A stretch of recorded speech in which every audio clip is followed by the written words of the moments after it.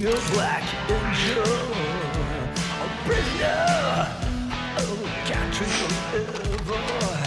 I want to be the son of the devil. Christmas, oh Mr. Christmas, Mr. X, I want to see you again. Last time now. Christmas, oh Mr. Christmas, oh Mr. X, show me the way to the other side.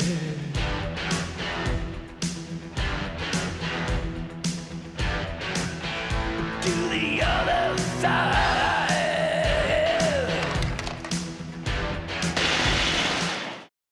Welcome back, everyone, to this very special Christmas episode of Uncanny Cinema. We have been on a bit of a hiatus here for the last couple months. We did our Halloween episodes, our 6, I believe, Halloween episodes. And then, because I'd been doing this at a clip of one a week, plus a couple extras for a solid year, it was time to do something else for at least a couple months. So I took a break, and the panelists took a break and everything, and so we are now back to do this Christmas episode, and I have a second Christmas episode that I will announce at the end. And then once these are out, we'll come back sometime in January and be doing shows on a more regular basis again. All right, so last year we looked at the wonderful, horrible, amazing film Elves. If you haven't listened to that episode, if you haven't seen the film Elves from 1989, then good for you. Released on VHS in 1994.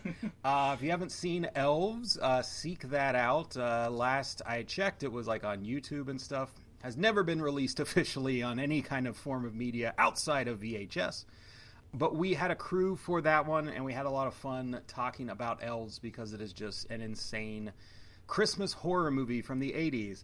So I brought back that entire crew for this episode as well. So we're doing this again, and we're doing it on an episode. This episode is going to be done on a film that I heard about sometime, I think, maybe leading up to last Christmas or shortly thereafter. It's been kind of making the rounds in like the horror community, and like people who are into cult films are becoming more aware of it. But prior to the last few years, I think it was like really obscure, but now it's kind of blown up because some places have like discovered it, and then it's had a little bit of a release. So I'll talk about that here in a second. But yeah, so it is another Christmas related film. It is another horror film, horror thriller. Very different from Elves in a lot of ways, but they could pair together in a good double feature, I feel. So I'll give some background information on the film, but first we won't say anything about the movie just yet. I'm just going to introduce the panel here.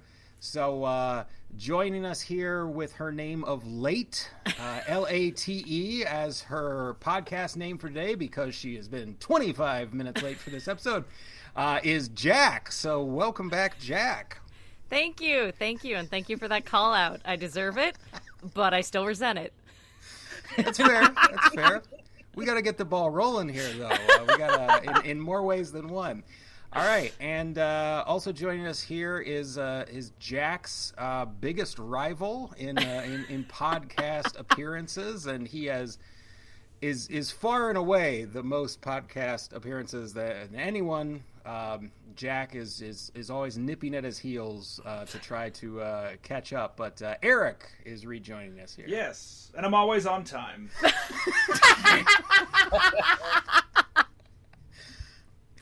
All right, and also joining us again, we have a gentleman who was, as I said, also on Elves with us, and then he's been on some of our political episodes. He's been on a few other random horror episodes and things that we've done, and he runs his own podcast, Gadfly, correct? That's correct, yeah. That is a political podcast he runs with a friend, so welcome back, Dusty. Thank you. I'm very excited for this job interview. I'm sure it'll go well. All right, so we are going to launch into this. If you always thought there should be a mall kiosk where strangers could text children and pretend to be Santa Claus, have I got a film for you. If you always wanted a movie where Santa Claus repeatedly kicks a dog, then stabs it to death with a cake knife, have I got a film for you. If you loved Home Alone, but thought it would be better if Harry and Marv were child molesters, have I got a film for you. We are looking at a film of many names. Many, many names. It's a French film from 1989. Its French title is 3615 Code Père Noël. Père Noël being what French people call Santa Claus. I don't know what 3615 refers to. Totally lost on me. But that is the original title. That title was sort of then translated into an English title of Dial Code Santa Claus, which is the title that I prefer. I think it's the most fun and zany of all of them. But Dial Code Santa Claus is the English close-ish translation. It usually goes under the name Deadly Games for the English audience. I don't know why they landed on that. There is a game element to it, but I don't know why they picked that one in particular. It also has gone under the name Game Over and Hide and Freak. So, That's good. I like that one. So those are the titles for this 1989 film.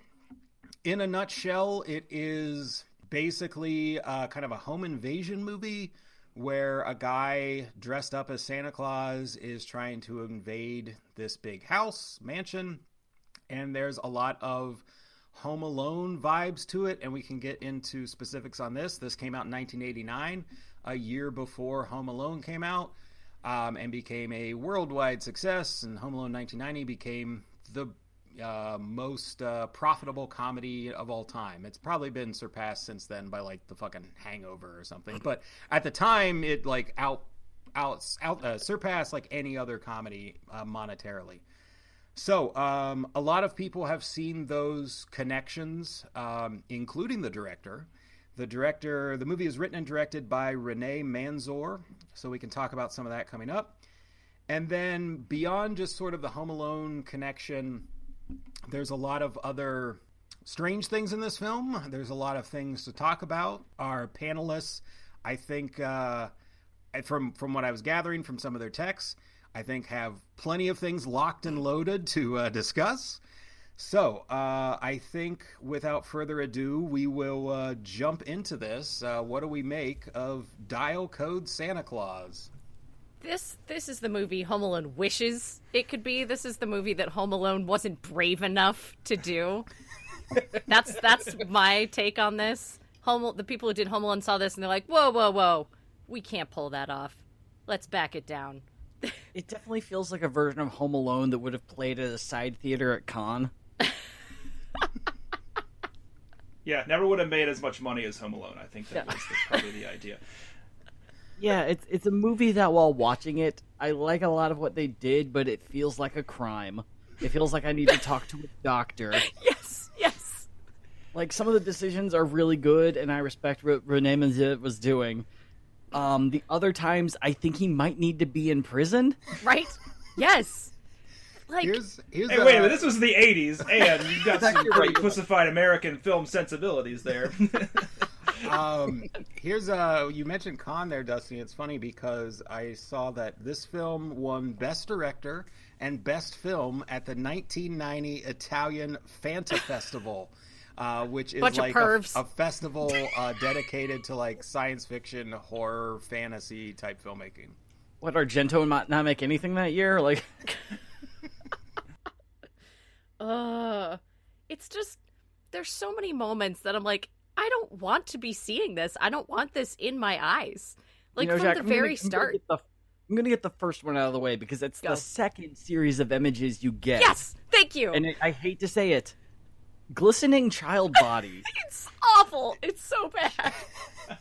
There's no movie that I can imagine that fits well with that. You could be doing a documentary about child bodybuilders, and an editor would have to walk in and be like, we have to cut all of this. All of I'm it. Sorry. Gone. Such extreme close-ups of a sweaty child body, and it's awful. I mean, to be fair, it's just like arms and legs and face. It's not like, but that's I would say the best thing I could say about it.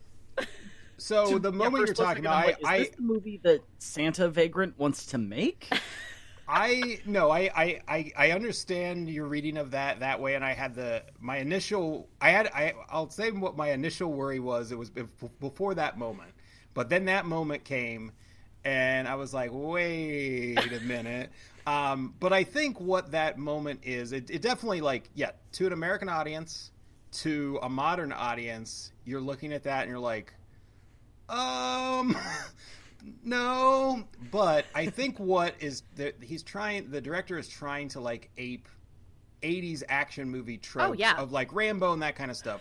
So I don't think it's sure. Well, but I want to be clear. I don't know for sure, but I don't think the director's intention is to make it seem sexualized. It's just to make the kids seem like Rambo and tough. Correct. But yeah, it's something you don't see with kids, and it's weird. But I will say that reading of it is, I think, added to because the very beginning of the movie, you see this kind of, like, vagrant guy, drifter guy. I don't know exactly, what his situation is at the beginning. And he sees some, like, kids playing, and he's like, I don't know, 40 or something, bearded. He's got kind of crazy eyes. He kind of looks like the villain from the first Mad Max movie, who's also the villain in the last Mad Max movie. He's got, like, a beard and, like, wild hair and bugged out eyes. But he's, like, watching these kids play and then starts to want to try to play with them. It's a snowball fight. And as I'm watching it, and this is like the opening scene, basically, and as I'm watching it, I knew very little about the film. I can tell you the extent that I did know, but as I'm watching it, I was like, literally out of my mouth, I said, oh no. Like where's this movie gonna go now? Yep. Yeah. It's going into this. I mean, we were talking about this a little earlier. Linton let us know that the film that we were going to be watching was under wraps, and instead of assuming that meant, like, it's going to be a secret and then you'll find out, I assumed it was the Disney Mummy Christmas movie Under Wraps starring Bill Faberbacky. Dusty, you know damn well that I'm a writer and editor, and that I did not capitalize Under Wraps. And if I was talking about a film, I absolutely would have capitalized the name of the film. Obviously, no, I recognize Dusty. This is all on me. You are not wrong. But when I was watching the opening, I was like, I didn't know it was a horror movie. I didn't know what the fuck was going to happen or what was happening. And for a brief moment, I'm like, is this some weird Robin Williams B movie where we're watching a guy who connects to children in a way that in the late 80s, early 90s was shown as, like, precious and a good, wholesome thing, but did not age? Or is this a horror movie and I just don't know it? Oh, no, in the Robin Williams film, Jack, he does age, Dusty. That's what it's all about. My bad. Yeah, you're right. Yeah, it's like he kind of has this World According to Garp look going on that it's just like this guy's either our comedic star or there's going to be 16 murders in about a month. Saw him loading rocks into those snowballs. He was taking these kids out. Yeah, so all I knew about this film was I came across it randomly. Some article was talking about it. Basically, what happened was it's a French film, and I don't know if it was even ever available on VHS to an American audience, let alone any other form of media. So I think it was available in Europe. And I think Europeans have known about it. I don't know how popular it is or anything, but so I think, like, for an American audience, you would have had to have gotten a bootleg or gotten it, gotten a VHS tape, but I think those would be like PAL, so you'd have to have some, like, PAL VHS player or some shit. Yeah, I don't think it would have made it past customs. Yeah, but it a few years ago, let me find this. Yeah, so in 2018, the film had its North American premiere at Fantastic Fest in Austin, Texas, and I've mentioned Fantastic Fest before. They, like that Italian one I just mentioned, are a festival that's dedicated to, like, sci-fi, horror, fantasy stuff, bizarre stuff, and they debut a lot of new movies, but they'll also take, like, underground things, stuff that never was seen by an American audience, and so they'll take stuff from decades in the past. So they did it says the North American premiere, so this must have never been shown in any theaters in the United States. Not terribly surprising. But so, yeah, I think it's been, like, pretty underground as far as an American audience would go. I came across it somewhere, something talking about it. I saw the premise where it's like a kid fighting. I thought it was like a kid actually fighting Santa Claus, which it's not. I wish it was. I wish the movie took it to that level, but it still plays with it. But I saw that, and I watched the trailer that I think Fantastic Fest or some other site put together. Like, they put together a modern trailer. And you see the kid making, like, traps, and you see this guy dressed as Santa and stuff going down. And I was like, okay, I don't know what the fuck's going on in here, but this is interesting, and I am here for it, and we are doing it next year. So here we are. Yeah, so great. Just to briefly come back to the scene of the extreme close-ups of the sweaty child. Like, yes, it's very obviously an homage to Rambo because he's putting on a bunch of, like, fake toy combat gear as he's doing it, as all these extreme close-ups are happening. But the very best part of that scene, and really what just sets you up to understand the tone of the whole movie, is that while this is happening, Eye of the Tiger is not playing. But they found the literal closest song they could to Eye of the Tiger. As Dusty has put it, legally different Eye of the Tiger, legally distinct. It is ridiculous how obviously they're trying to make it. Is that the one that was Christmas, Mr. Christmas? No, that's next. That's okay. next. We're coming to that. I tried to find, like, if there's an MP3 or something of that song. Me too. The song is like, Christmas, Mr. Christmas, Mr. X. This guy's singing like Wolfman Jack. Oh, wait, no, maybe that is the same song. I don't know. Oh I need to go God. back it's a to different it. one. It's a different? Oh, God. So It was pretty fun. We needed to bring up, I think, there's a lot to talk about with this movie, like you said, Linton, but we really need to talk about the music, and that's starting off with this very legally distinct Eye of the Tiger, and you're just like, oh, it's this kind of movie. Yeah, it's like, I knew with the chromatic scale of color, there were opposite colors to each other. I didn't know that translated to musical notes. Right? Dun, dun, dun, dun. Yeah, exactly. Like, oh, this is almost. I hate how much I respect this blatant ripoff and the thing that let me know it's Look, cool. Dusty, this is clearly the Iris of the Leopard. It's a very different song. But, like, I wouldn't be shocked if that's what it's called. oh my gosh, that It's would from be delightful. Rookie, a very popular French film. Oh man, I do want to stick on this Rambo montage because he's like putting on grease paint. He's getting like these classic weapons and all this shit, and he's using it so he can go hunt down his wolfhound, who's a very adorable dog. But the way that the entire hunt is done, when it was done, and like the dog falls through this trap door that in the exists hallway. in the mansion, The regular falls hallway. into a net, and the dog is clearly scared. They did not like this dog. Was not Yeah. prepared for I what was know. happening. Like there were no humane society people sitting around. Apparently, that would have cost like $20 or something. Yeah, the kid throws ninja stars at his own dog. They're like toy ninja stars, but he still throws them at it. Yep. And then he has a trap. There's a trap door just built into his house. He pulls it as the dog's like coming toward him. Dog falls through a hole into a net. It's a real dog falling through a hole into a net. There's no. This is not a like animatronic dog or any shit. And I was sitting there, I was like, whoa, okay. Yep. Yeah, it feels like one of the questions had to be when they hired this animal trainer, is it cool if we scare your dog? It just, after watching that whole scene, I'm like, oh, this is the murderer. This kid's just going to murder everyone.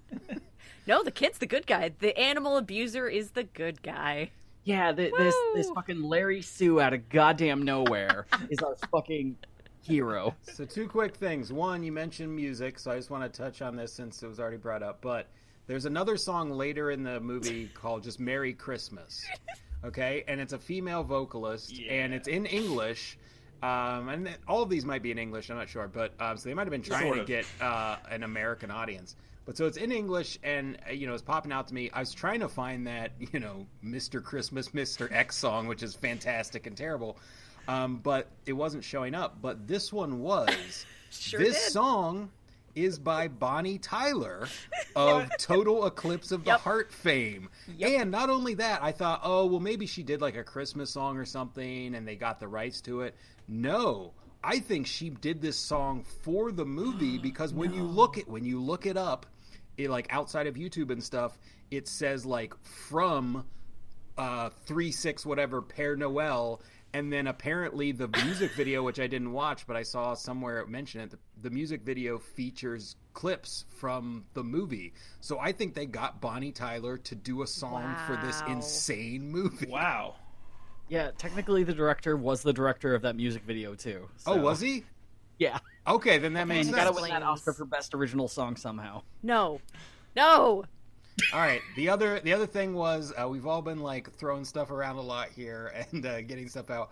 Eric, I don't think you've had a chance to really put out much initial thoughts. So if you want to say anything. Oh well, yeah. I mean, on the music, when I first started watching this movie, obviously going in entirely cold, it had this awful kind of like 80s slasher vibe, and that's kind of what I thought it was gonna be mostly because the music, that was like right up there with it. And then obviously this movie ended up being, in terms of production quality and how it was shot, how the performances, miles ahead of like any of those kinds of like movies. Mm-hmm. I enjoy the movie a lot. Yeah, there's some crazy ass decisions, but in a way that I respect. I almost see it like kind of like a proto A24 type film where it's just like, it's a crazy concept, they lean into it, not every decision is great, but they refuse to just be a regular movie, and so you're just in for something different. On that kind of dovetails well with like where I landed on it. If I had to sum this one up for someone, it's like a crazy midnight movie that takes itself totally seriously, which is incredibly strange. So if you think about midnight movies, like, I mean, even like Rocky Horror, which is like so ingrained in our culture at this point, but like Rocky Horror has like a wink and a nudge and a lot of jokes along the way. There's a recent movie that was actually really good. We'll probably do sometime. Psycho Goreman is a movie that's like going all out, and it's very like playful and over the top.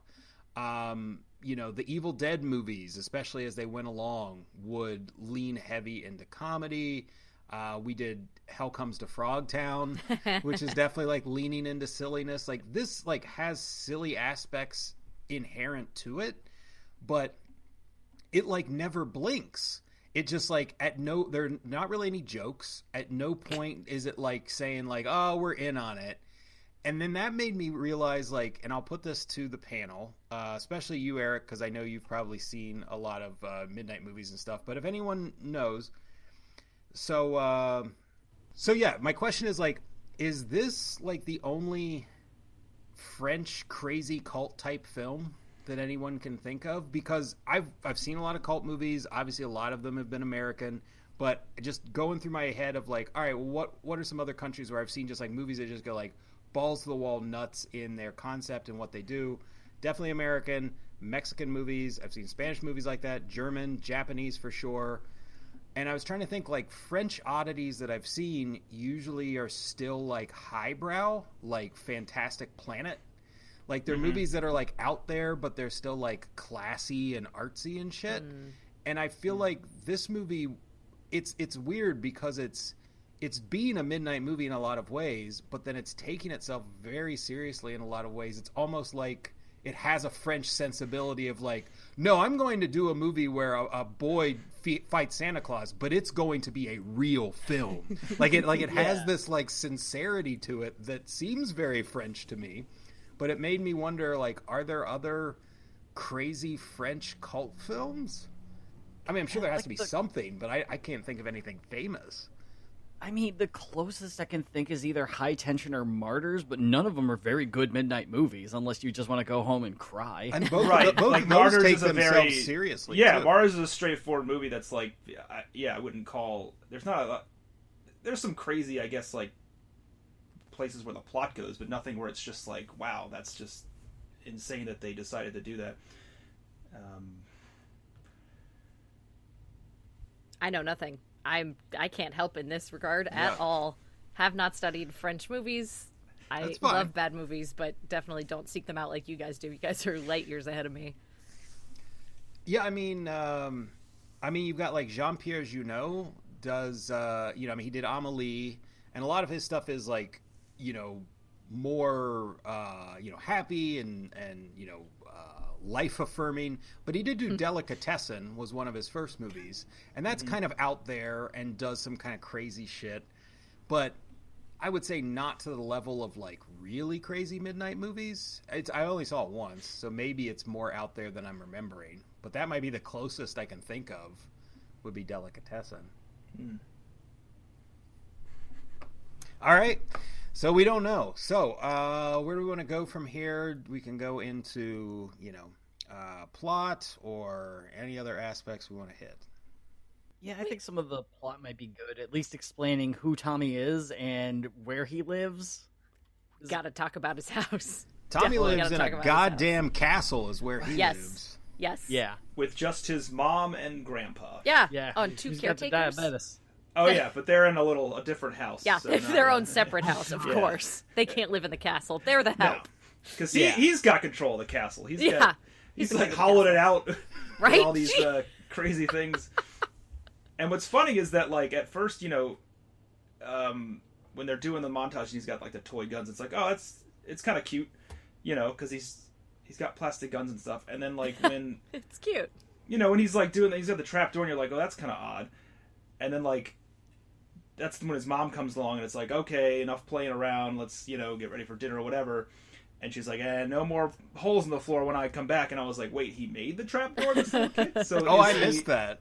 Yeah, is he, plastic toys, or is he actually like an engineer? And then later on, he's like fixing a car, and it's like, oh, Yeah. I guess he's just a little genius. He's like kind of like Batman. He's got tons of money in this giant house. He can do whatever he wants. Like, It does computer programming also. He Yeah. sets up Yeah. the home security system, like, with a bunch of cameras, and he has this giant wrist machine computer where he can look at all the different cameras. he's got technology I didn't think existed at the time, or that definitely he should didn't. have. It's fake for the But movie. It's even movie better. magic, Eric. Maybe you're familiar. Yeah, and his mom, and I might be wrong, she seems like the CEO of a toy company. Yes. Yep. Yeah. Yeah. Which explains why he has comes so many from An toys. amount of wealth that apparently is unreasonable. Yeah. He also arrests his grandpa when it's time for breakfast. They play it as of normal. I don't know how. It's insane. All of they establish very early, A, extremely rich family, B, Like Home Alone. yeah, well, more rich than but- that, but yes. Lots and lots and Well, lots of toys. To be fair, the family in Home Alone would be much richer if they didn't have all those goddamn kids. That's Yeah, one you're right. factor. They could have had a castle, but go Yeah, ahead, Jack. absolutely. You're right. If they had stuck to one kid like this movie, they could Mm-hmm. have all been so rich, and also the movie would have been less good. But that's fine. Look, Jack, I didn't know you support the benefits of husbands dying young, but all right, I'll run with it. It's not the worst thing that's been said by people today. Right? Yeah, absolutely. Yeah, that is a point in the movie. Like the grandpa is very old, and it's kind of the Tommy, whatever. That's the kid. He's the main character. He's kind of the man of the house, even though there's literally an actual man who lives in the house. But Grandpa's very old and diabetic, and I guess that means he can't run the house. We can't see. They Yeah. show it. Oh, Very you're early right. on. We You also can't get see a Grandpa lick, yeah. blind vision at one point Yeah. where we Multiple see through times. his eye. Absolutely. I mean, thank goodness. It really brought me into the movie. Really made the character. I will say, I actually do like the character of the grandpa very much. He's one of the bright spots in this movie for me. I did not like it in the same way. I didn't respect it nearly as much as a couple of the other people on this did. It is no elves. I will say it's not elves. It's not complete trash like Elves is. But I think there are a lot of missteps in this movie, and we're trying very hard to do this one thing, but we definitely don't have the budget to do it. Such as the layout of the house. I don't know if you noticed, this house is supposed to be a castle or a mansion or whatever. It has one goddamn hallway that they just shoot from one end or the other to make it seem like it's a bunch of different hallways. And it's like, you clearly had very little real estate to actually shoot with. So we're just going to make it look huge, but only use 3 rooms. They also had a maze in this house for some reason. Yep. There's a maze Yep. that's never explained. Yeah, totally. Of course. You would have a maze in your giant mansion too. Why not? And it leads to... I don't even want to get into it. It's like... It leads to, apparently, the mom's office. They reference Yeah. like at one point a phone is ringing, and the only phone that could be ringing at that point is the one in her office. So he has to do this weird maze to get to her office. And when he gets up there, it looks like an abandoned attic. You know, like every French person's office, I guess. It doesn't make any sense. I did like the fact that the movie made it very clear that was the first time he both knew there was a maze and was in that room. Well, it's like that bit in Batman where they're sitting there eating dinner, and he's like, I don't know if I've ever been in this room before. Oh man, so yeah, Tomas is a very interesting character because he does turn on a dime from like, I think you're gonna murder people to, oh, you're kind of perfect and weird in a lot of ways. It's like, oh my god, what was that weird movie that had Naomi Watts with the kid who was like making stock trades and like, oh my god, book of something. Book of Henry. It's Book of Henry. Good job. Book of Henry, yes. Where he's just like, he's making stock trades, and he's super perfect, and he's taking care of his mom, who's like in her mid-30s, and that's kind of the feeling I had from this particular kid. Mm-hmm. And the whole thing, like as far as plot goes, which we keep saying we're going to talk about, and I keep derailing us, basically he believes in Santa, and he sets up all his technology, all his cameras and stuff. He's like, I'm going to catch Santa on film, on camera. No one's ever thought of this before. I'm the first person. I'm going to do it. I'm very smart. And so that's kind of the basic plot, is his mom has to work because it's Christmas Eve. He's like, all right, I'm going to stay up. I'm going to catch Santa on camera. And then he's coded on by his, I think, his only friend. Only friend, outside of the family, Pilou, who is, he's set up. He's a child, and he's so set up to die in any other movie. I know, right? He's Yes. wearing a Ferrari-branded hat. Yeah. He's acting like a total boner. Yeah. This is in any other movie, that kid's dead within 30 minutes. And he Well, comes he's too pretty young to close. smoke pot or have sex, so yeah, he can't die. He does come very, Yeah. very close. Absolutely. I thought they were gonna kill Me him off too. in that moment. I was Me I was too. like, there hadn't really been any significant deaths to that point, but Excuse me. How dare you? The dog died. well, How that's dare you? It's true. I'm trying to block that out of my head. It Yeah, was we'll get. awful. I have opinions Yeah. about that scene that Big make opinions. me respect the movie a lot less afterwards. Yeah. And it's not because they killed a dog. All right. We'll get to it. Well, let's, We'll get go, there. let's come back to that. I will say that the mom had a pretty ironclad case for Santa's existence, which I enjoyed this bit. Yeah. Where, like the kid was saying, like, "Oh, well, people say he's not real, and that so and so says he's not real, and that parents give the presents." And so she has to be in that like awkward position as a parent, and then she comes back with like, "Oh, well, he's just a bad kid, so yeah, Santa's not going to give him anything, so obviously his parents have to give him stuff." And I was like, "Wow, that's a pretty solid logic there, French mom." Yep. Yeah. And so, like plot wise, Chelma and Pilou are on an internet of sorts. Okay, I looked it up. Yeah, it's real, I think. I saw it's something called mentioned. Minitel. Yeah. I don't. Maybe you can fill in, Eric. I don't understand what it is we're watching. This is 1989. The kids like.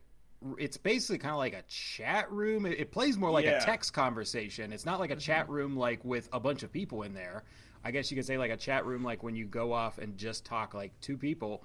But he's on a computer. He's talking to someone we don't know. That someone is acting like they're Santa Claus, and then we cut to like basically this kind of like busy like out in the open air place. Like it's basically like it's like a public telephone. Basically, is the way it's set up. It's like just set up like as a kiosk, like in the middle of like just an area outside. And our future Santa that comes into the plot has been talking to this kid, and I was like, well, wait. Maybe this technology existed at the time, but for what purpose? Like what? Like how did Santa get in contact with this kid? Was it just a system where you just like randomly call someone and you're just talking to like some strange, like I didn't understand anything about how that worked in reality, if it was real. And then I saw that apparently it was some kind of French system. Did you see any more, Eric? No, I mean I looked it up just to see because I was confused about why it was just like basically a kiosk in the mall, and I at first thought it was just some crude internet they had. And then they cut to that, and it's like, wait, okay, so it's prevalent enough so that they just have it in malls. You can just use it. And it's called Minitel, and it was like a type of internet that existed in France since the early 80s. So by late 80s, it was, you probably, like an internet cafe, you could just use it. I don't know how the random guy starts talking to the little kid. The kid's friend does mention that it could be like a chat room for creeps or something when he's talking to what he thinks is Santa Claus. So I don't know how. I think the kid just like types in something to try to talk to Santa Claus and someone responds. I don't know how those got crossed and how it was even more works, confusing for me because when you see the guy's screen when it cuts to him, like a little digitized Santa Claus face comes on there, and I think it says Père Noël on it. And obviously that's the name for Santa Claus, and that's the title of the movie. So I'm sitting there like, did France have like Santa Claus kiosks like around the holidays? Like were people like pretending to be Santa for kids? Yeah, or you could answer questions that kids had. Like it's like a letters to Santa thing that they were trying to do, and I think the friend suggested it's like some sort of like bot or something that would respond, or like whoever was going to respond wasn't really going to be Santa Claus. So maybe he thought you'll just get some person who will respond pretending to be or whatever. But the note I wrote was, what the fuck is the Santa chatbot? Like I just did not comprehend it.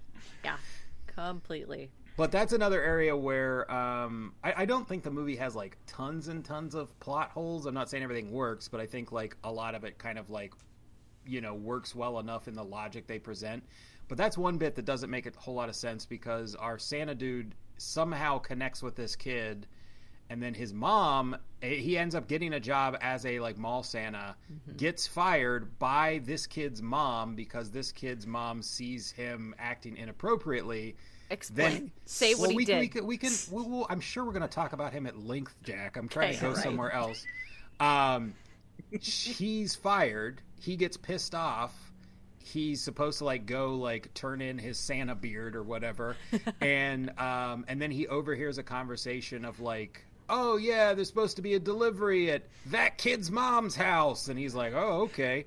So then basically through a series of him like overhearing shit, the implication is he's gonna like get back at her, and plus there's gonna be a kid at the house. But then that kid ends up being the kid he's Santa chatbotting with. So it's like, come on, how's this happening? This strains credulity. It's weird that like because when he's chatting with him, he's trying to get his address. Yes. He's like, kid, tell me your address so I can come visit. And it's just like, if that was the plot, that would make a little more sense. But they have that kind of side thing, and then the way he ends up finding the kid is so much more contrived. It's like, why even have that initial thing to begin with? Yeah. But All right. We can dive into our Santa, who doesn't get a name. He's just identified as Père Noël in the credits. But yeah, I'll say essentially, I think we're kind of caught up to speed more or less of where we're coming into the plot. We've got this weird dude at the beginning wanting to play with kids. We got our precocious little kid who's like setting traps and shit for his dog in the house. And there's no dad. There's a blind grandpa. His mom's not around much. He lives in a castle, which all exterior shots are clearly a model in a Monty Python-esque way. It's a cool looking model, but it in no way is convincing that that's a real space. I did keep expecting fish to swim past a window at some point. So our Santa guy gets fired and overhears everything. So yeah, Jack, if you want to elaborate any on our Santa, we can dig into him. So in my notes, until he kind of dresses up as Santa later, I called him Weird Beard because I couldn't think of any. Like, again, he had no names. It's like you have to call him something. But then later I started calling him Perv Santa. So either of those works really for him. But I wasn't sure. The movie never really makes it clear if he is a perv or if he is a, like, maybe... He only ever is violent towards kids, never sexual. Yeah. Right, yeah. But is he an adult who maybe is not fully mentally developed? Because he seems to just want to play with the kids.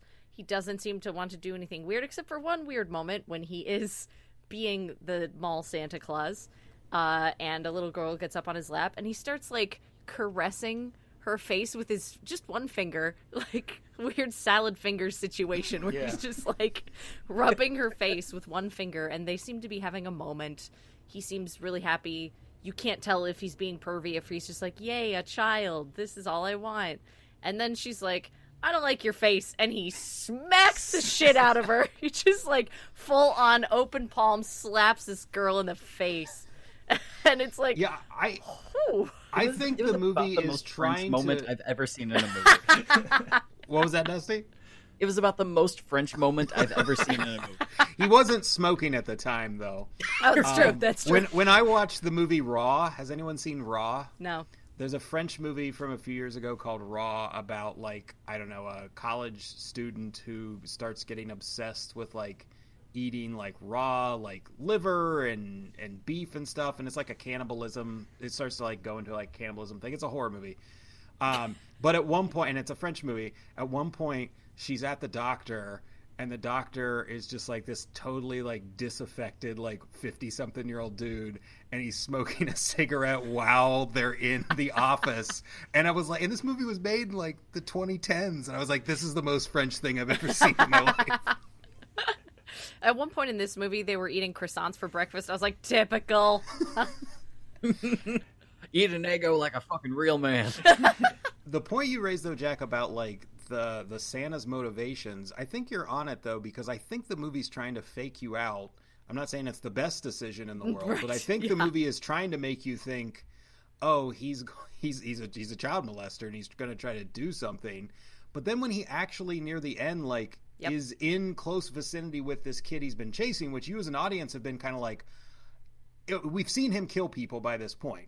So we know if he catches this kid when stuff's going down, he will most likely kill him, but we also don't know if he's going to do anything else. Mm-hmm. We don't know if the movie's going to show anything or imply anything or whatever, but it's definitely been like hanging out there. But then he has like several moments where you would have to say he has opportunity to do something. Yes. And he plays it like a game.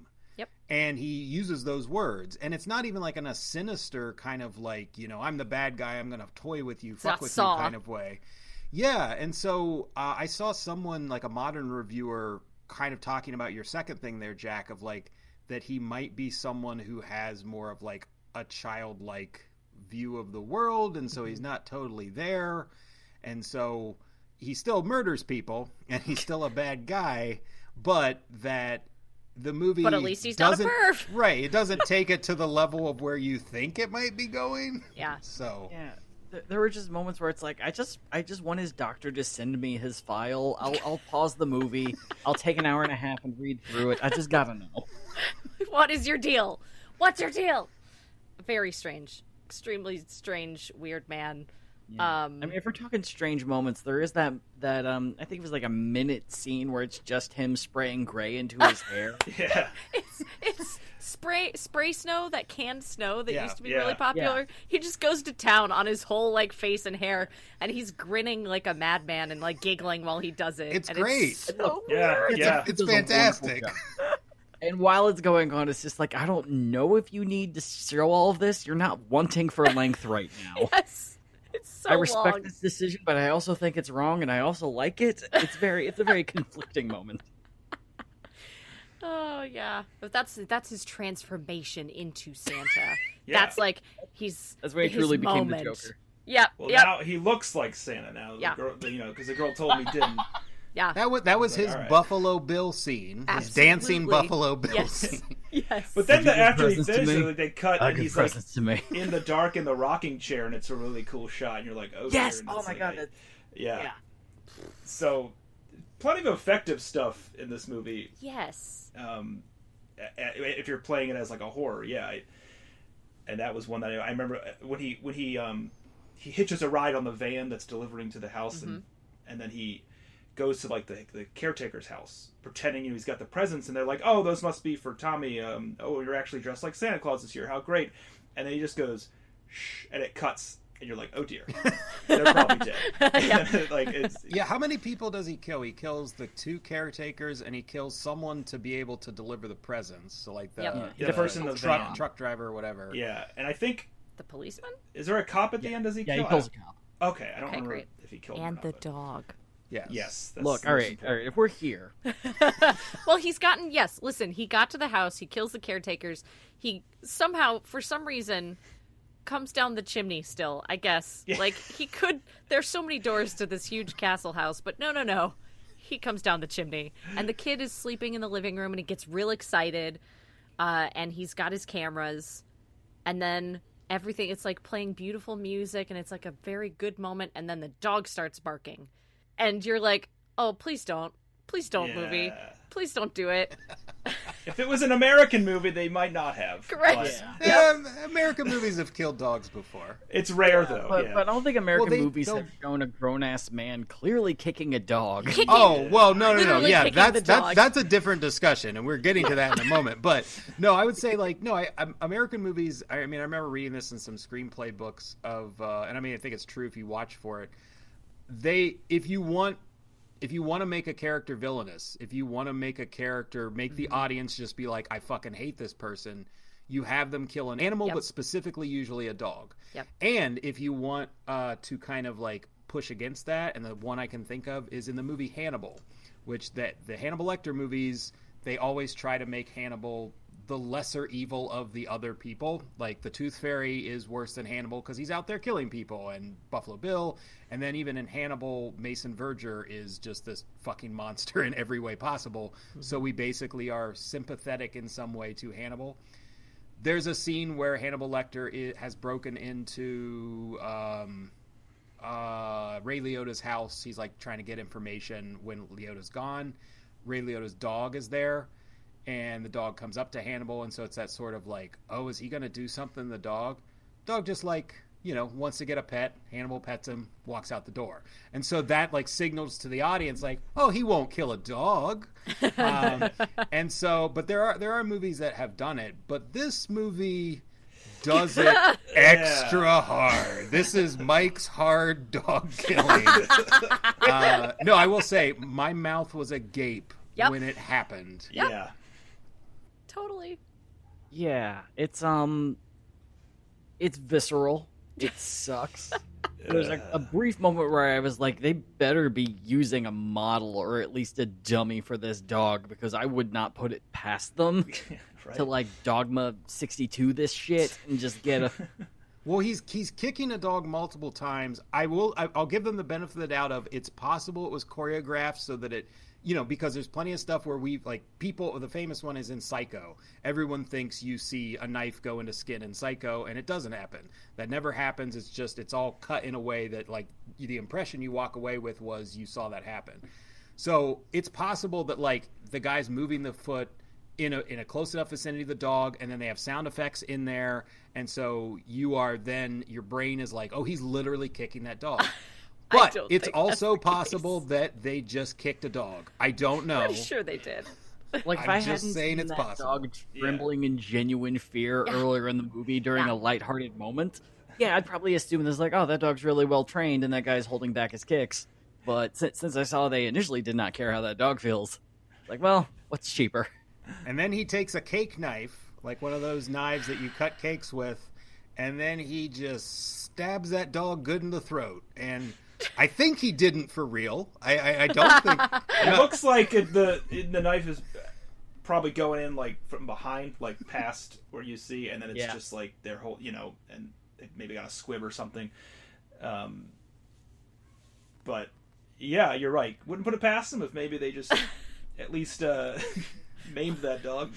The director's just like, that's a problem? Later Where did in you the find movie, this dog? We're gonna run with. And we're just gonna assume that it was like a stunt dog or like dog. or like, I don't know, was a Nazi during the war. It like supported Ukraine. What are you gonna do? But He sold I think poison my biggest milk issue- to school children. But like my biggest issue, and this is an issue I have with a lot of horror movies, is like you can't have one kill be like really brutal and really like affecting, then have all the others either be off screen or like some cheap kind of bullshit. And it's like that dog murder is fucking brutal. Yeah. Every other murder he does is kind of like meh.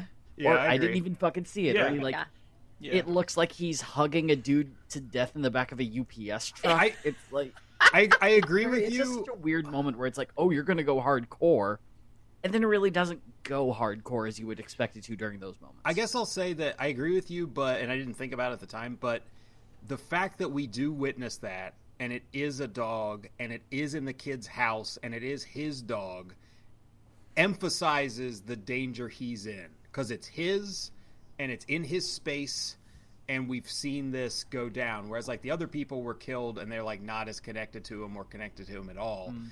And so I agree with you. Like, as a horror fan, it's like, yeah, I would rather see some better kills. But I'd say there could be a story reason for it of we want to make this moment more visceral than anything else. Right, because it is a specific turn in the movie. Yeah. And I would think, since we're talking about French sensibilities, they probably would have thought any other violence is gratuitous, but it's necessary for that moment because it has a point. So yeah, that's why, like, they're not, like, you know, drenching the screen with blood when he's, like, killing other people, which you would expect because that's what the movie feels like. Or the director just hates dogs. Yeah, that could be it. It's possible.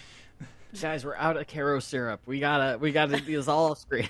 What's Caro syrup? It's corn syrup. No, I meant, like, he's like, what do you mean? The blood's gotta be real. Look, we bought 6 dogs for this. We're gonna do 6 takes. Can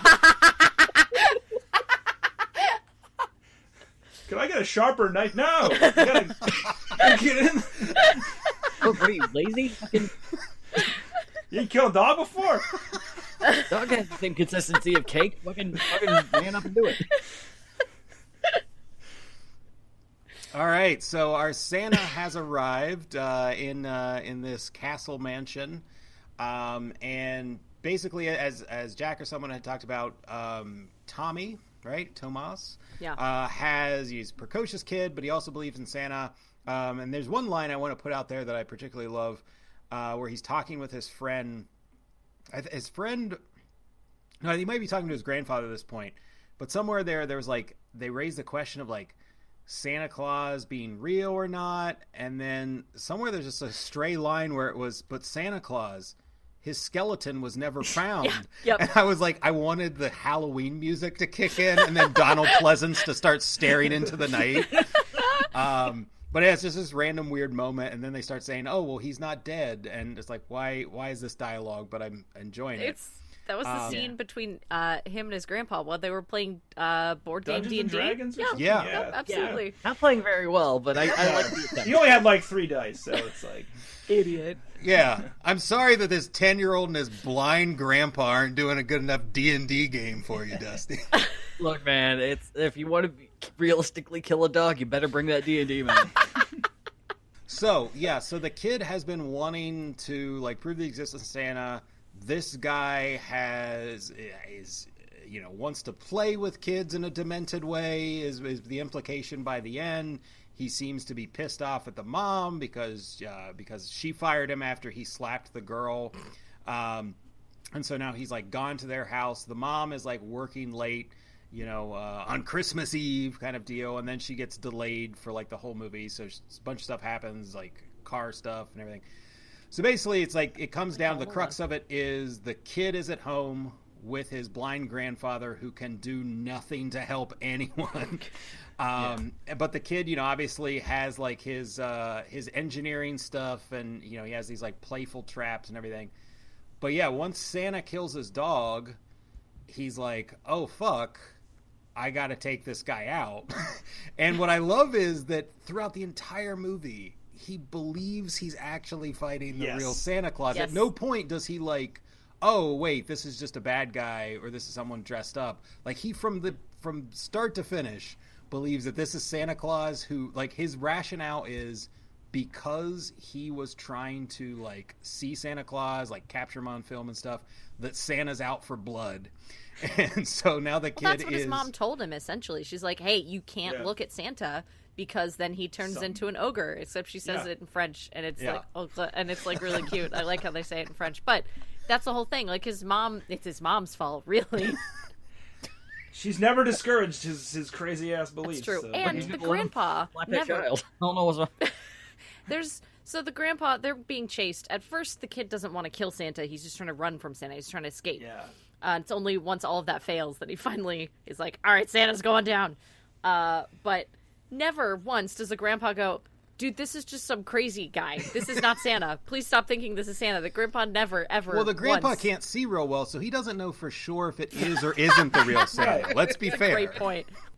Yeah, he's just there like, I'd really like some insulin right now. I'd be really... That's what I'm always thinking about. So yeah, they start... This becomes this whole, like, chasing them around the house thing, and, like, they're trying to run and hide, and the Santa thinks it... Or Perv Santa thinks it's a fun game or something.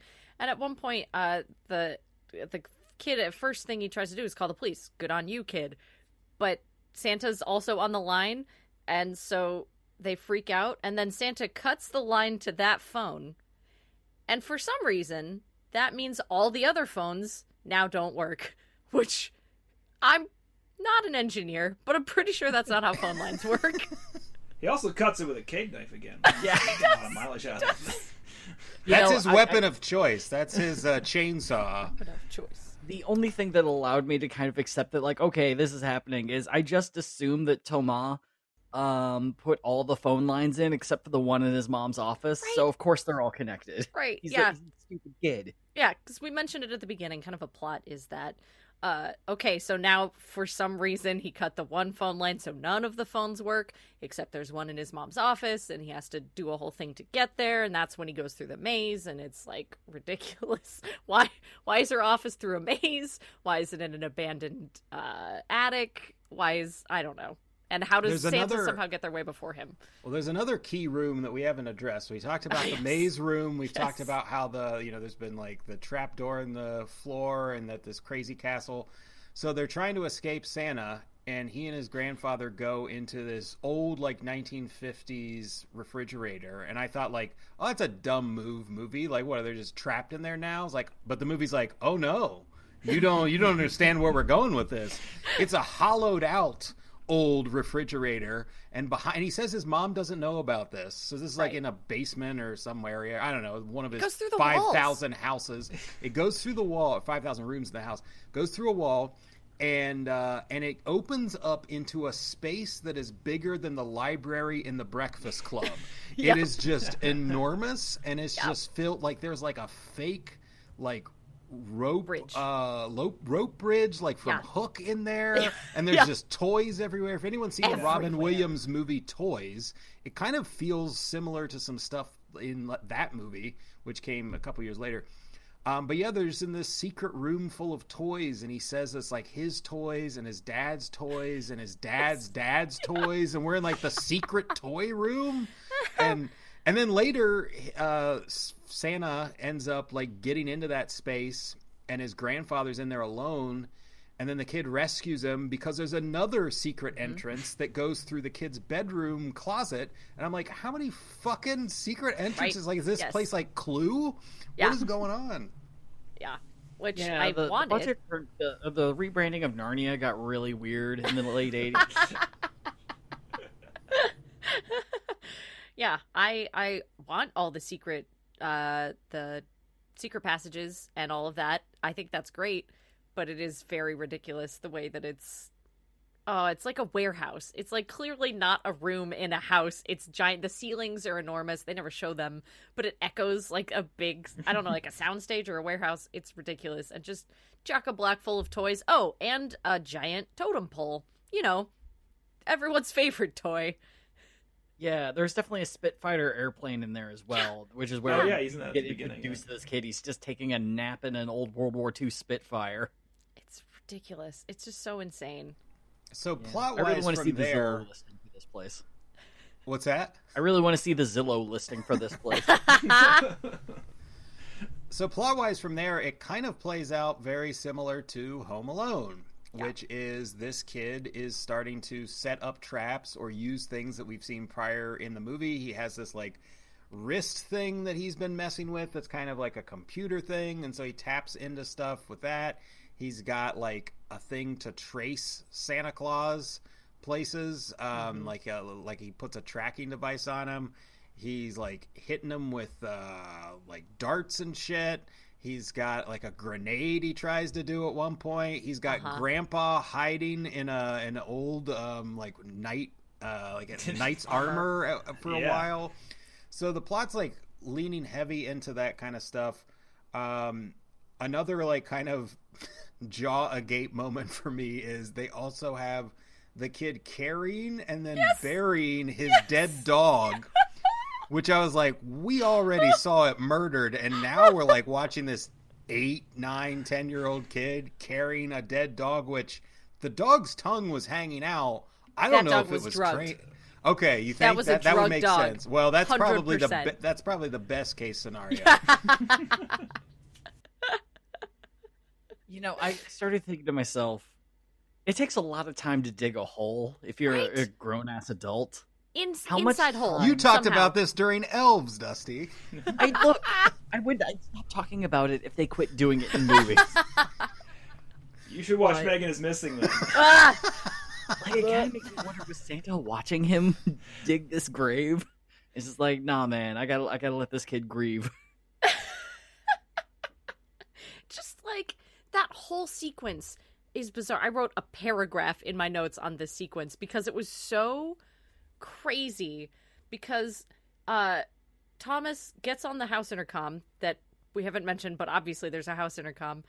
He threatens Santa, and then he dramatically sits in a chair in the darkness in a room under a round window that looks like the moon, and the camera like walks toward him slowly, and this heartwarming Christmas song plays. This is when the Bonnie Tyler Christmas song comes on, and it's talking about how kids should keep believing in Santa and they shouldn't get older and become a man. It's hard, and you become a man and it's difficult, and it's like clearly he's reflecting on all of this. And then he slowly walks down the hallway with his dead dog, the tongue hanging out, as she's singing Happy Birthday Christmas. Welcome Happy home, birthday, Jesus. Christmas. I know you reign on earth. You can't understand why even a child learning the truth always learns pain. Why does he have to cry to become a man as he's digging a hole in his basement? We're not sure.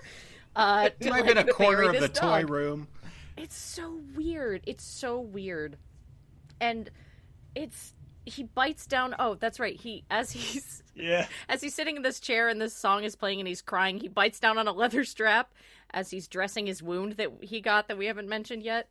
And I definitely laughed because Santa stabbed him with the cake knife. Santa stabbed him. He got stabbed. Oh, when he buries the dog, he makes a cross out of a toy sword and this plastic dagger he's at. And all of this is supposed to be very, like, not heartwarming. What's it like? Oh, you're supposed to have a lot of emotions, but I'm laughing the whole time because it is so absurd. How does he have time for this? Santa's still loose in the house. How does he have any time? He's capable of many a great thing. I think that's what the movie's teaching us. Do you remember when Santa walked by the grave? Yes. It's he just stopped and looked at it. Yep. And he took it a moment of silence and then moved on. Yep, absolutely. God, it made no sense. Two crazy moments that I want to throw out there is at one point there's this race against the clock because blind diabetic grandpa needs his insulin, and he's BDG. passed out, and the kid gives him insulin shot, and he starts beating on his unconscious grandfather like he's Ed Harris in The Abyss. Like, you never walked away from a fight in your life. Like it just plays like that scene. And then the other bit, I don't understand, and maybe one of you can help me out on, when he's trying to take out Santa, and he's done all these traps. At one point, the kid has a pretty clever bit that I thought like worked pretty well. The kid has like a walkie-talkie, and he has his grandfather saying all this shit like, "Oh, I'm not gonna get out of here. You've got to get away. I'm too old." And so it's to lure Santa into this specific space. The old hocus pocus trick. We see a long shot of it, and there's just like some stuff sitting on the floor or whatever in this, one of these rooms. And Santa goes into this room, and one of the things that was on the floor was like a rolled up carpet. Oh my and you don't God. really, it's just like set dressing. You don't really pay any attention to it. Then the carpet starts unrolling. The kid's been inside of it. And then he closes the door Santa's in and he bars it. And I was like, oh, that's pretty cool. Like both for the kid and for the movie. It was like, I didn't see that coming. But then he like does something to the room and like gas starts coming up. And I was like, does the kid have a gas chamber in his house? I think it's a sauna. It's a sauna. Okay. It's a sauna. Yeah. I initially believed it to be a gas chamber. But I love like the rolled up carpet bit is masterful. Very good. And then when he's got Santa locked in and he's just staring at him through the window, like I was just like, So good. I mean, there's stuff like that in this movie does that's just amazing. And then a lot of it's just ridiculous. But okay, Eric, that actually ties directly into something I think we need to touch upon here, which is stuff in this movie that legitimately works. Because I think this movie is really pretty goddamn well shot. Like I went into this knowing very little and just like, okay, this seems kind of crazy and whatever, I'll ride with it. But I was like pretty impressed with how good it actually looked. And there were certain shots where I was like, they were getting the effect they wanted in those moments. Like there's a part where Santa's like the kid and his grandfather are trying to escape in a car. And then they show Santa's boots in the foreground, and the car is in the background of the shot, but it's in front of Santa. Mm-hmm. That was a cool shot. And then they do a reverse shot where you see Santa, and there's like a sunburst kind of thing of light behind him. Yeah. It's a really creepy kind of moment, and it works super well. And there's other parts where they're like showing close-ups of his boot. Like they do a lot of boots of like to convey him being like creepy and like, you know, coming into the scene. The sauna thing we were talking about is another one. Any others that jumped out for you? I thought the little train scene was great. So of course is concocting a grenade out of a fake plastic grenade. He like opens a firecracker, puts some stuff in, he's like does all this stuff. He's got a little toy train that he's gonna like got something rigged on the front of it that when it hits, so he like rolls it towards Santa, and he like, it's like a crank thing, and it's got a music box, so it's like playing this little like ditty, and then like it's, you know, it's got a cool little tracking shot of the train coming at Santa. He's hiding behind the tree.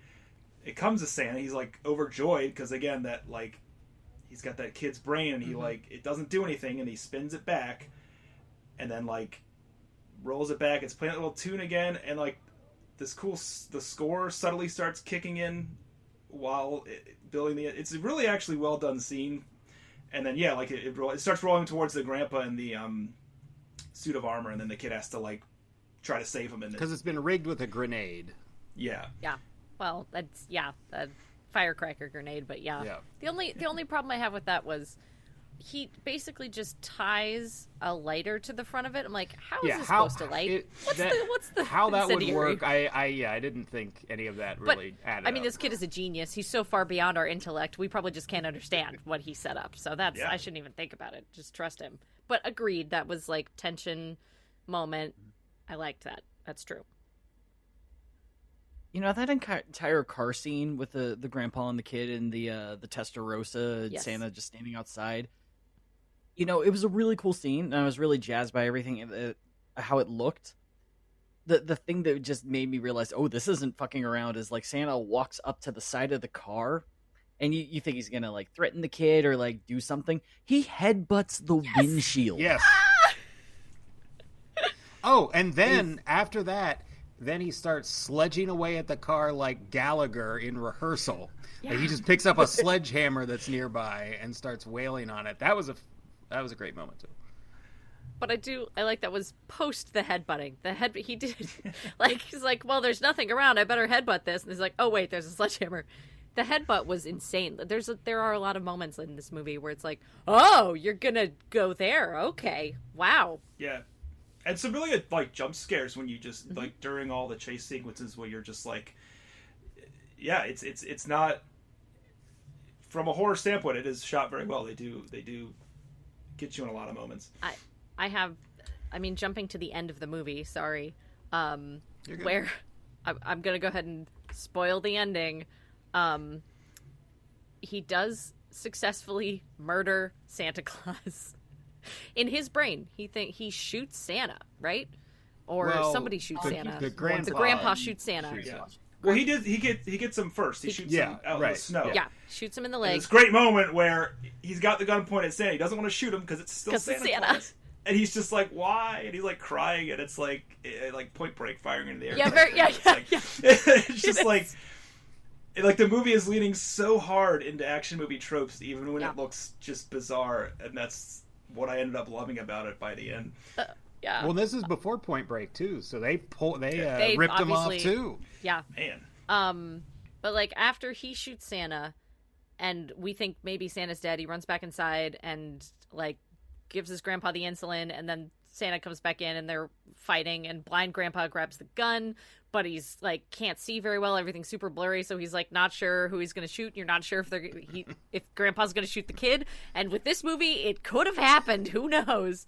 Anyway, Santa's dead on the ground. Tomas is like, the mom finally comes in and is like hugging him and is like, you're fine, it's okay, you're safe. And the kid has this 1,000-yard stare. Like, he's just staring, and he's like, Santa's gone. I can't remember what he was saying, but he's just staring. He's blaming himself.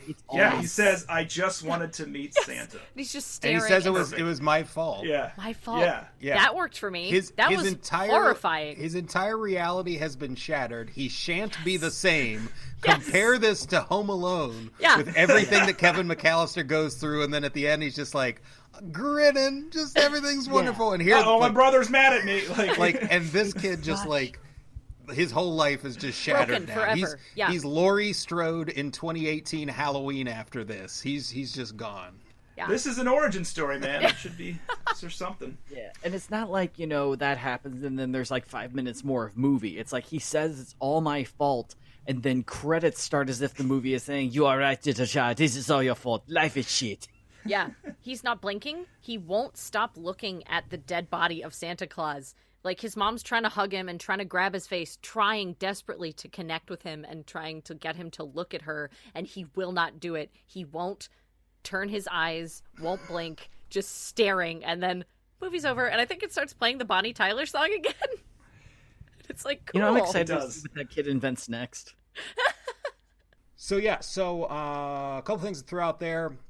I saw a modern review of this. Like, it was praising the cast and direction and noting that, quote, despite some clumsiness, it remains one of the best representatives of what French cinema can offer when it dares leave its comfort zone, which I thought was an interesting review. Wow. Another one said that this movie feels like if Tim Burton watched Die Hard and Rambo, knew about Home Alone, then said, how do I Roald Dahl the shit out of this? I enjoyed that. And then I've addressed this a little bit with the Home Alone connection. So obviously, listening to this, there is, it sounds a lot like it with, a home invader kind of thing, and like the kid's parents are gone, that kind of stuff, and all the traps. So the director also noticed those similarities, and he actually tried to sue the filmmakers. So he said, he was quoted as saying, they remade my movie, says French filmmaker René Manzor. He approached the studio Fox in an attempt to reach a settlement agreement, but Fox has denied any similarity between the films. Quote, I have no choice but to sue them, he says. Mr. Hughes has said, and this is not a quote, but Mr. Hughes has said he came up with the idea for Home Alone in August 1989 when en route to Paris for a family vacation and denied ever seeing Mr. Manzor's film. Now, I mean, John Hughes was incredibly prolific. He was famous for like being able to like write a script in like a weekend. Great writer, amazing. I think it's probably pretty unlikely that he was ripping anybody off. But that said, there's enough similarities here that I could see that guy wondering about it, and maybe especially after Home Alone was just like skyrocketing world, just this huge ass movie. Yeah, I kind of perked up when I saw it was a trip to Paris. Like, didn't happen to see an ad for something in Sky Mall magazine, John Hughes. But yeah, so there is that connection. But a lot of people now, I think, have enjoyed the movie because of that weird, like, that this is like a proto Home Alone in certain ways, and Home Alone in a different way, you know, and in a trashier way, in a more bizarre way. But it has that kind of connection. But I did want to throw out if anyone knew of any other like movies in a Home Alone-esque way, because I know for a long time there was like, literally in studios they would be like, oh, it'll be like Die Hard on blank. Die Hard on a Train was like that fucking Steven Seagal movie, Under Siege, and they would do like, oh, it's Die Hard on a plane, it's Die Hard in this or that or whatever. And I was thinking about it, like, there are a number of movies I feel since Home Alone that have taken that kind of, the last act is we put these people in a scenario with a ton of fucking traps and then we just go wild. Oh, Titanic. Sure. Rambo Last Blood, the most recent Rambo, just becomes Home Alone, a violent Home Alone at the end. Skyfall becomes Home Alone at the end. Then there's this movie, and then there's one from a few years back called Better Watch Out that actually like kind of leans into its Home Alone. Did you see it, Eric? Yeah. Yeah, it leans into its Home Alone inspirations. It's basically like, it blatantly talks about them. We'll do it on the show some point. It's another Christmas horror thriller. But are there any other like movies anyone can think of where like the last act goes into, and now traps? Every Wes Craven movie from like the late 70s. Okay, all right. Ends with some traps. I mean, recently, Nightmare for sure, the original. Nightmare, and Last House on the Left does it. I think Hills Have Eyes does it, like, to some degree. There's all he loves that type of ending, just like set up some traps, kill the bad guy. The recent action film Nobody kind of has that. Oh, you're right. Yeah.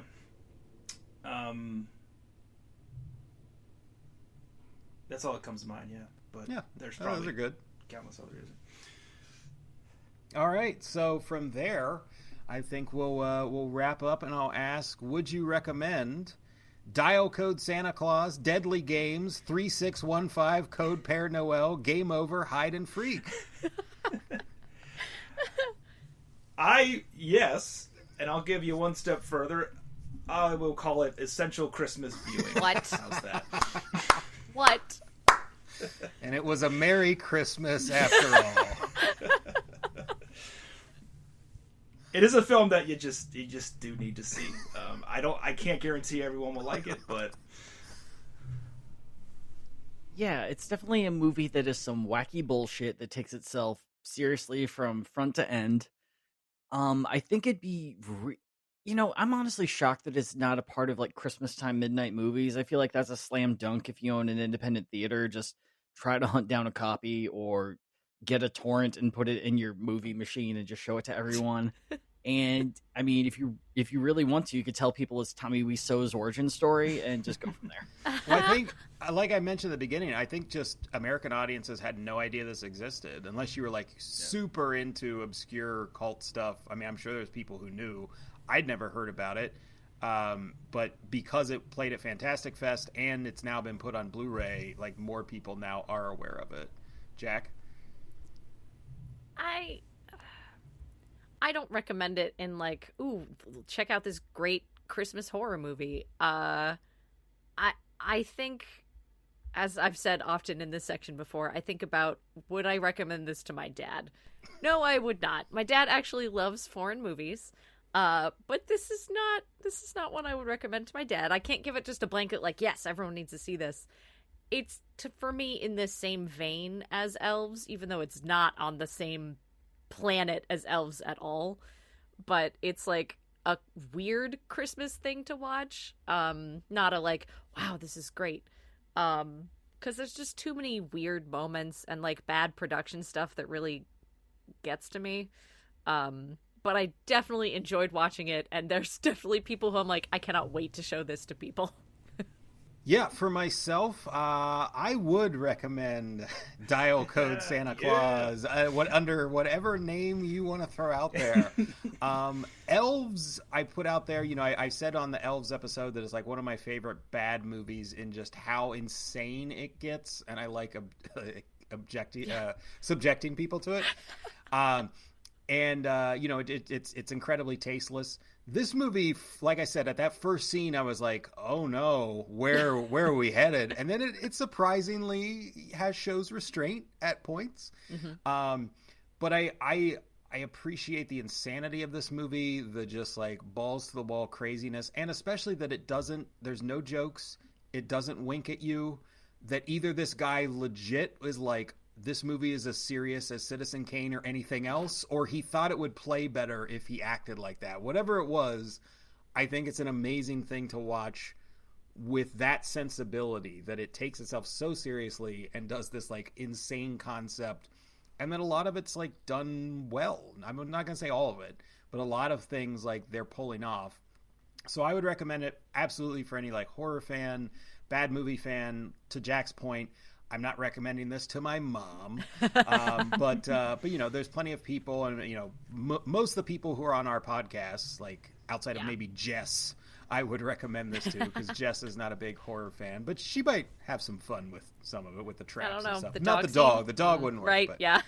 But anyway, so not only would I recommend this, I am going to be purchasing this and owning a copy of this, because I will absolutely want to revisit this some Christmases down the line of like, well, let's watch Dial Code Santa Claus, and probably pairing it with Elves from time to time as a nice double feature.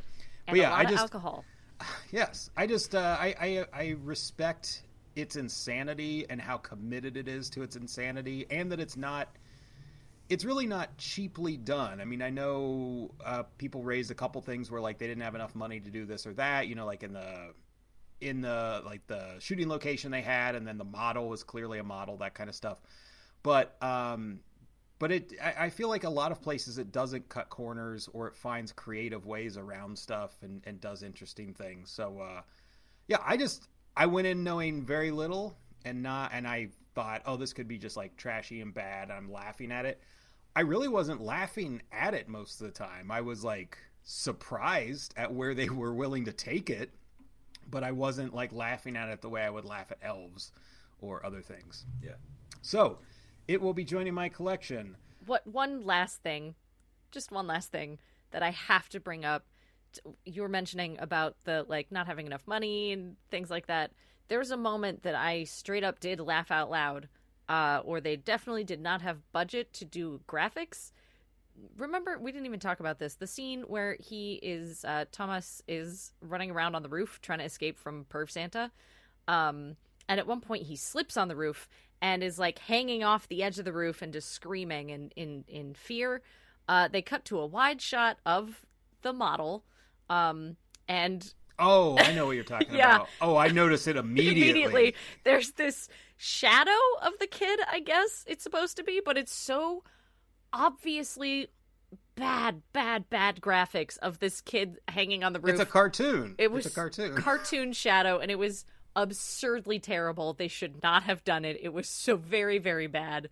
One of the several moments of like, ooh, production quality, not primo on this. Well, right before that, though, he's the Santa has chased him like out the window. He's on the kid's on the roof. He's trying to get away. Kid's like going along the ledges of the roof, and they get a close up into the house. And I didn't initially register as I was watching, and I'm taking notes and whatever. And then right after that, the next shot I'm seeing is like, oh, this is clearly the fucking model. Yep. And I was like, wait, did they like do something really neat where it's like they tricked you into thinking that this is all one continuous shot? And I rewound and was like, oh no, it's just a dissolve. Yep. They zero in on one area of the house, yep. They dissolve, and then when they come out of the dissolve, now they're like showing you the full house, but it's clearly the model. So I thought like, oh, maybe they did some kind of like Hitchcock rope kind of thing where they like hid the cut. It was like, no, they didn't hide shit. No, it's there. Yeah. All right, so can I find this? So like I had said, this movie I think was just kind of doomed to obscurity for decades. Jack may disagree with doomed being the correct word there. Maybe she feels contained appropriately. I'm not sure. I do. But yeah, so I think it was available, probably just in Europe, like VHS and stuff. I don't know if it was ever on VHS here. It was not released theatrically, from what I could tell, until Fantastic Fest in 2018. So it has been largely unknown to the American public. That has changed after Fantastic Fest got it, and they also cleaned it up and everything. They did, they made everything look pretty good. So the file that we used was looking good, because I'm sure if there were bootlegs of this floating around the past, they would have probably been pulled from some old VHS tape, and they probably would have looked terrible, and this was not the case.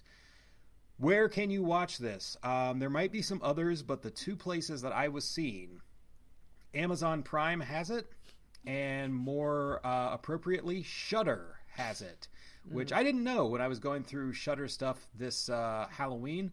But that is because, I did not know this, because it was not going under the name Dial Code Santa Claus. It was either going under Deadly Games or Game Over. Because I thought the 3615 Code Père Noël, I knew it had a French title, but I thought Dial Code Santa Claus was like, oh, that's the English title they use. Because that was the trailer I saw had that title. But yeah, I guess more often than not, it's under Deadly Games, and then I've seen other places that list it as Game Over, so it's all over the map. So you're going to have to, look for it in different ways. But it is on Shudder. Like I said, I think it's under Deadly Games. It's on there. But double check, search a couple of the titles, and you can find it. And then it has been released on DVD and Blu-ray by a company called Camera Obscura, and that is region-free. So if you don't have an all-region Blu-ray player, it would be fine. It would play in your Blu-ray player or probably gaming system. Sometimes I think there's issues, but usually it's probably fine. And then 4K and Blu-ray was released by Vinegar Syndrome, which they are kind of like a higher-end company that releases obscure titles and stuff. And I think they might have done the cleanup on it. The 4K was through them. So I think they might have made it look pretty good. That also is region free, and that's probably the one that I'm going to try to track down.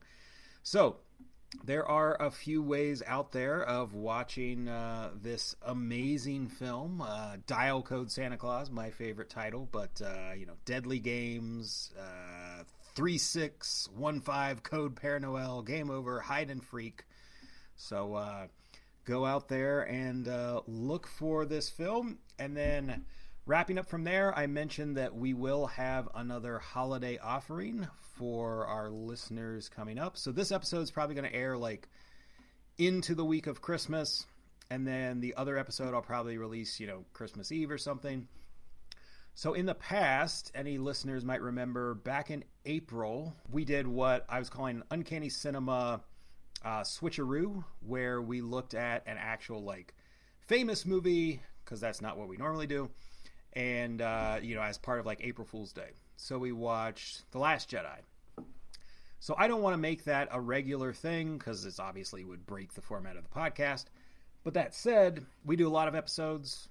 We do a lot of episodes on a lot of obscure stuff, weird stuff. It's going to be fun for our panelists to, every once in a while, get a nice treat and watch something they're aware of, watch something that everyone knows is good, and that kind of thing.